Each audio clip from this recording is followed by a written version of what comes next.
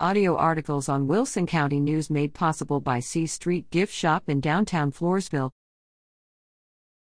Kosciuszko makes New Year's casino night a family affair.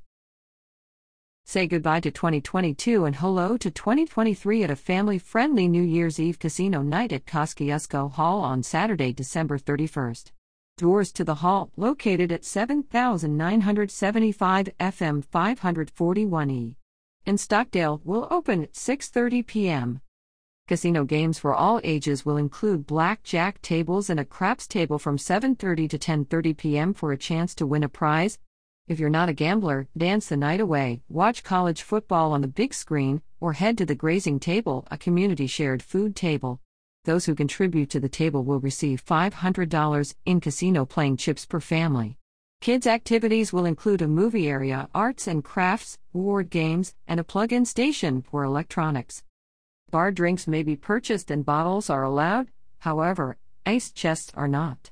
Admission is $25 for ages 21 and older, which includes $1,000 in casino chips, $5 for those under 21, and free for guests 12 and under. For information, visit www.kosciuszkocommunityhall.com.